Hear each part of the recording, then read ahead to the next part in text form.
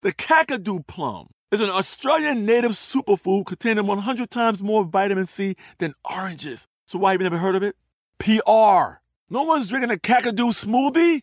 I'm JB Smoove, and that was a full episode of my new podcast, Straightforward, inspired by guaranteed straightforward pricing from AT&T Fiber. Get what you want without the complicated. AT&T Fiber, live like a gigillionaire. Available wherever you get your podcasts. Limited availability in select areas. Visit AT&T.com/hypergig for details.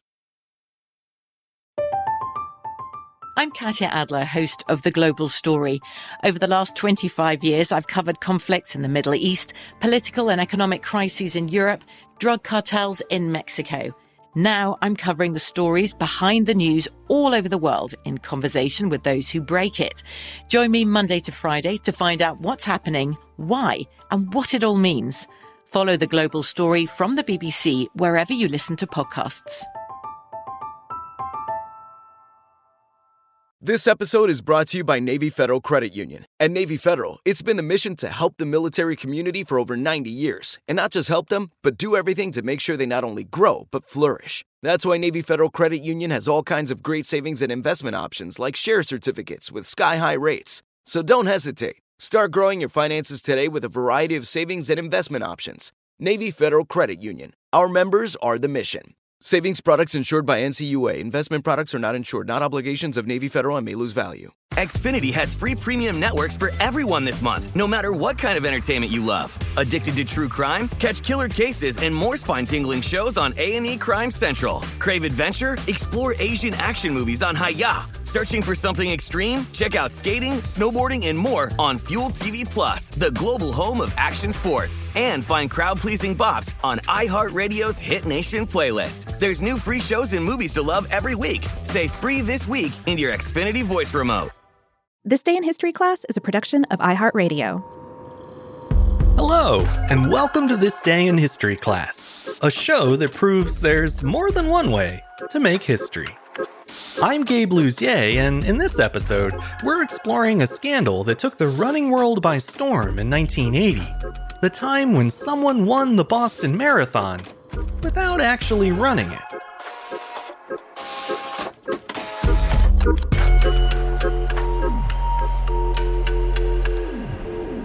The day was April 21st, 1980. An unknown runner came out of nowhere ahead of all the other women. I just saw someone stumble out of the crowd in front of me across the street. This was on Commonwealth Ave, probably about a half mile from the finish. She was in track clothes and wearing a number, but I thought someone had just sort of stumbled into the race. Maybe somebody was a little crazy or something. A 26-year-old New Yorker named Rosie Ruiz cheated her way to victory at the 84th annual Boston Marathon.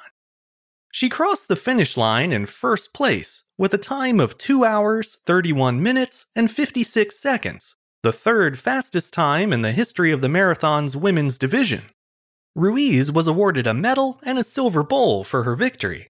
She was also crowned with a laurel wreath, and that's when things started to get suspicious. Despite having just run a 26-mile race in 70-degree heat, Rosie Ruiz had barely broken a sweat. When she was crowned the winner, her hair was still neatly styled, and she didn't even seem that tired. There was also the fact that no other runners remembered seeing Ruiz until the final mile of the race, when she appeared to come out of nowhere. These irregularities led to a formal investigation, and 8 days later, Ruiz's time was invalidated, and her title was revoked.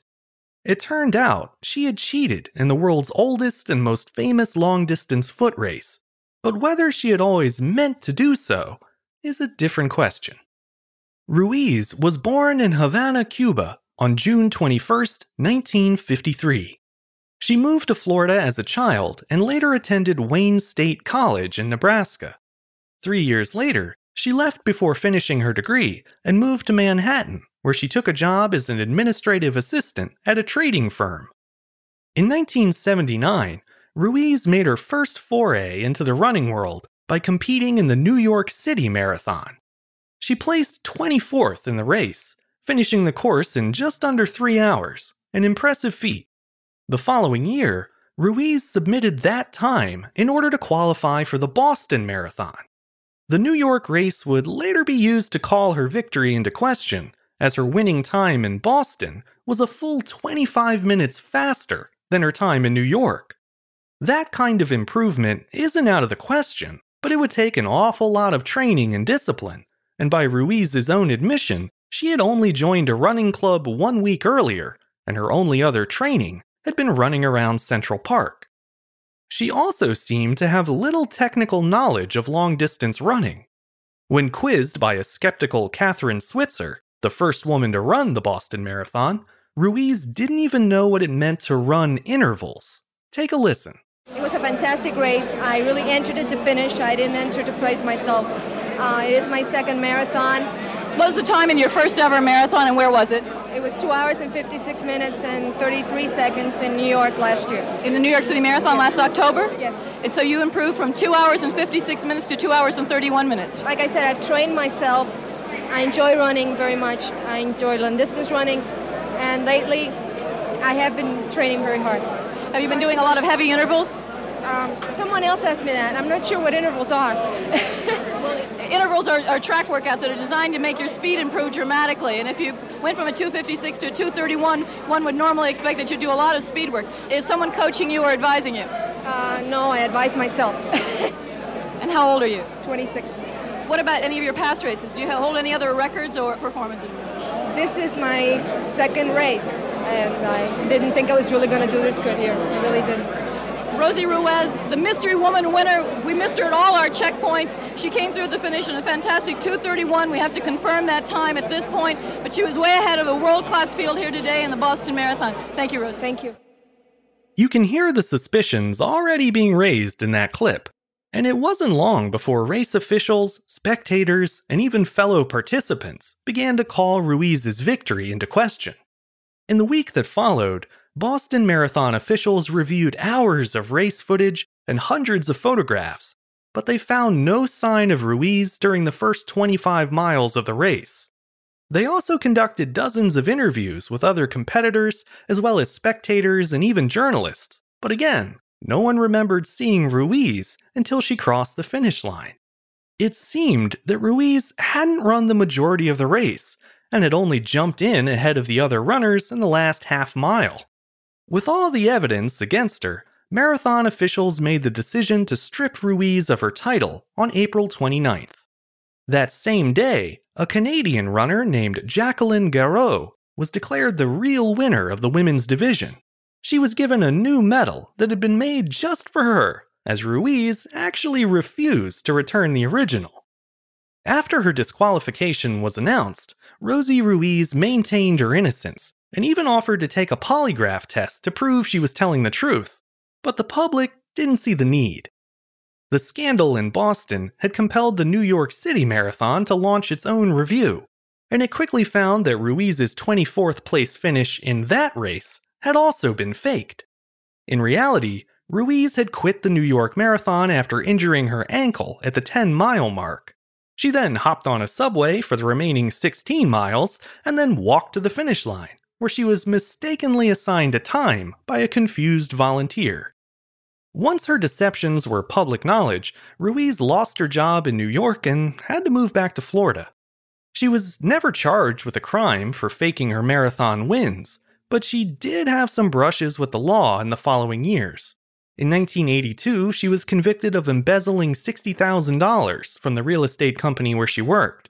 And a year later, she was arrested for selling cocaine to an undercover detective. She received a combined total of 8 years probation for the two offenses and also served about a week in jail. She continued to live and work in Florida until 2019, when she passed away from cancer at the age of 66. Back in Boston, race officials learned from the scandal in 1980. They implemented tighter security measures to thwart would-be cheaters, including video shot at secret locations throughout the race, and eventually computer checkpoints along the course. In that way, Rosie Ruiz left a lasting impression on the sport that came to define her life. It's not the legacy of a first-place champion, but it is a legacy all the same. Because she never admitted to any wrongdoing, we don't know why Ruiz cheated, in either New York or in Boston. Some accounts suggest that her boss had been so impressed that she qualified for the Boston race that he offered to pay all her expenses if she ran it. This likely would have made her feel pressure to deliver a fast time to make his investment seem worth it. If that's the case, Ruiz probably meant to jump into the race somewhere near the middle of the pack, but when her calculations were off, she wound up joining in the lead, ahead of the other 448 female runners.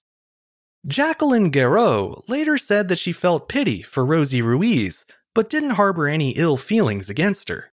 And that's pretty much how I feel too. Ruiz set out to commit a relatively low-level act of fraud and wound up stumbling into a much larger one that turned her into a reviled national figure and ensured her worst moments would be talked about for decades to come, eventually even on podcasts like this one.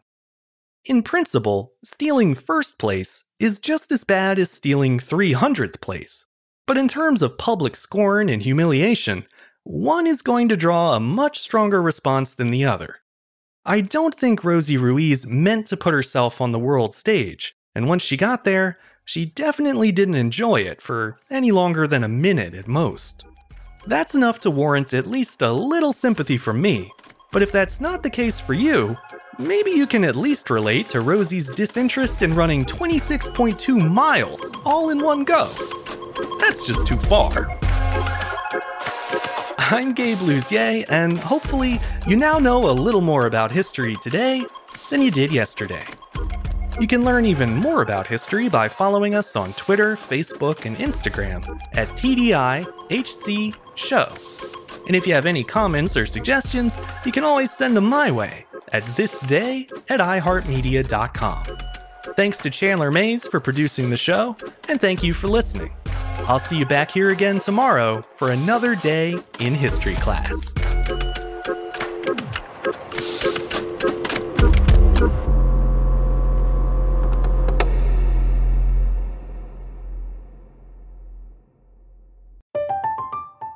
I'm Katya Adler, host of The Global Story.